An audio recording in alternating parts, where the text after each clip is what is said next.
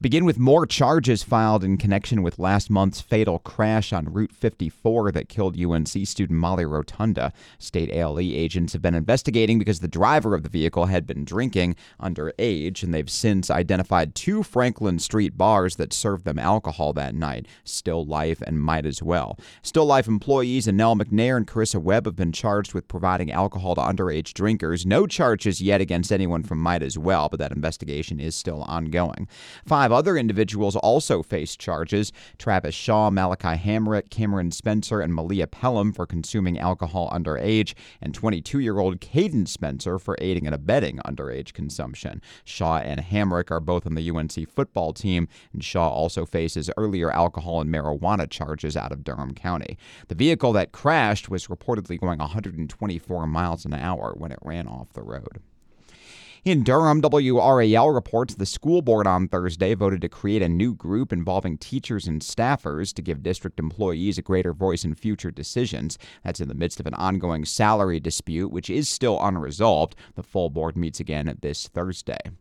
Not the only exciting thing involving Durham schools last week. ABC 11 reports a school bus caught on fire Friday afternoon while transporting 23 students. Very scary situation. Luckily, though, everyone got out safely and there were no injuries. In Raleigh, a 3-judge panel on Friday ruled that the state's Environmental Management Commission can dismiss its own lawsuit over pollution limits while a legal fight continues over the makeup of that board. General Assembly passed a bill taking appointment power away from the governor, and the newly appointed board members moved to cancel that earlier lawsuit. Cooper is suing to challenge the General Assembly's action, and that lawsuit is still ongoing, but the judges ruled that the new board can take action in the meantime. Back locally, several government boards are meeting tonight. The Orange County School Board meets at 7 in the Whitted Building with an agenda that includes a discussion of a possible bond referendum for capital projects later this year. Chatham County Commissioners meet in Pittsboro today, starting at 2 with a work session that includes a budget update and then continuing with a regular session at 6. And the Durham City Council meets tonight at 7. Their highest profile agenda item may be a possible resolution in support of a ceasefire in Gaza. Get links to all 3 agendas on our website, chapelboro.com.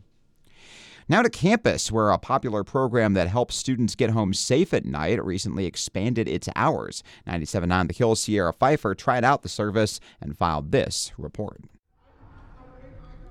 Last week, I scheduled a SafeWalk on UNC's website to get from the Student Union to Franklin Street. It was 10 p.m. on a Wednesday, and the Chapel Hill campus was close to empty. 2 SafeWalk student employees, Lindsay Vaughn and Nick Chappell, greeted me, wearing dark blue zip-ups and pushing bikes. Hey. Let's do it. We're going to Franklin Street? Yeah. Awesome. You get your PID. It's 7. Planning for SafeWalk started in 2009, when there was general concern on campus for student safety following the 2008 murder of student body president Eve Carson. Between the hours of 8 p.m. and 2 a.m., SafeWalk employees will accompany UNC students, postdocs, faculty, or staff members to wherever they're headed next, within a 1.5 mile to 2 mile radius of Davis Library. Chappell is a graduate student at the Gilling School of Global Public Health and the manager of the program.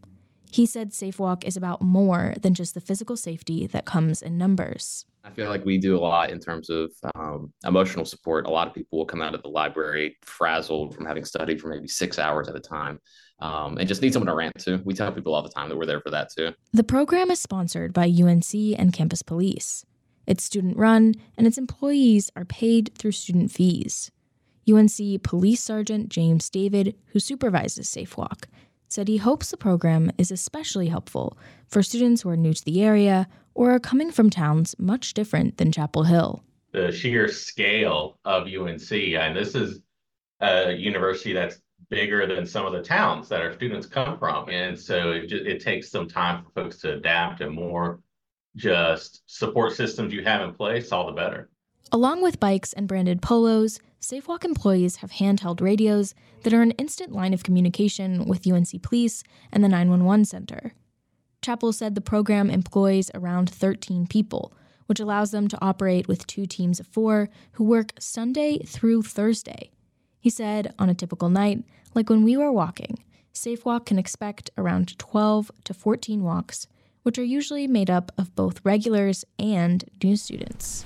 I don't know. It felt like we had a reputation for being kind of creepy, just because a lot of people didn't know that we were paid.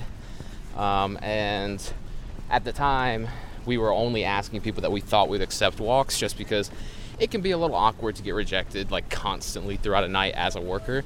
So you can understand maybe it's easier to just go for people that you think would say yes.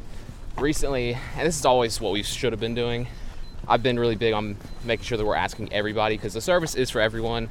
Vaughn is a sophomore and the director of marketing for SafeWalk.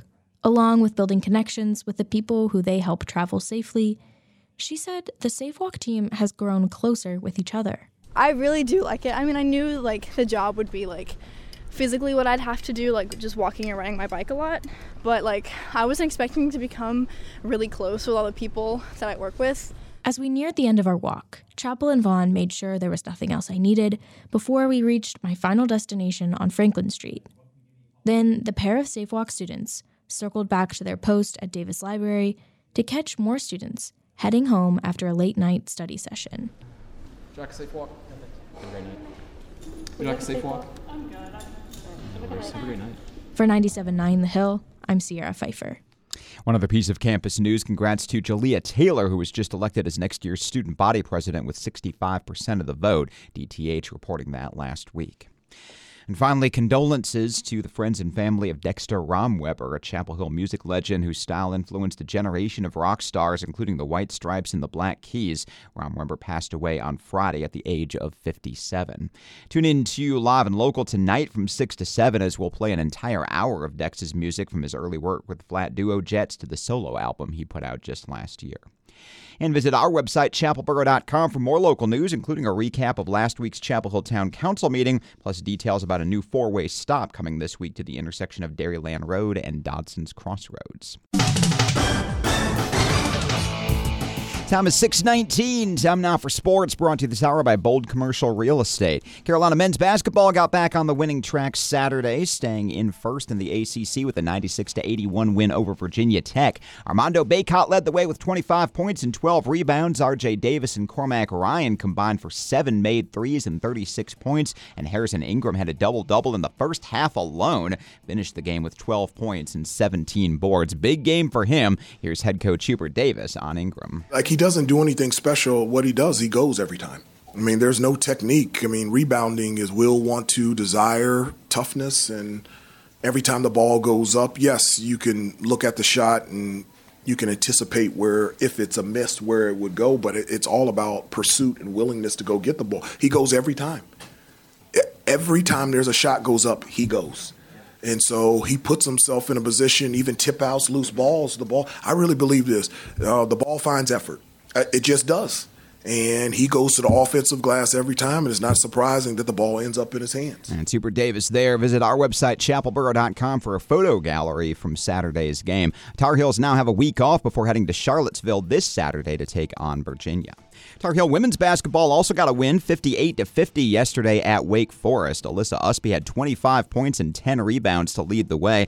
UNC started the game on a 14-2 run and led all the way through. They also missed 14 free throws and had a season-high 24 turnovers, and that kept the scoring down. Carolina's back in action Thursday, hosting 6th-ranked NC State.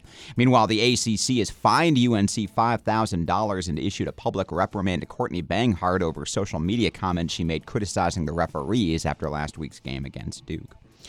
On the diamond, the Tar Heel baseball team turned on the offense and opened its season with a 3-game sweep of Wagner, winning 10-3 on Friday, 16-5 on Saturday, and 20-6 on Sunday. Carolina's back in action tomorrow, hosting Elon at 4.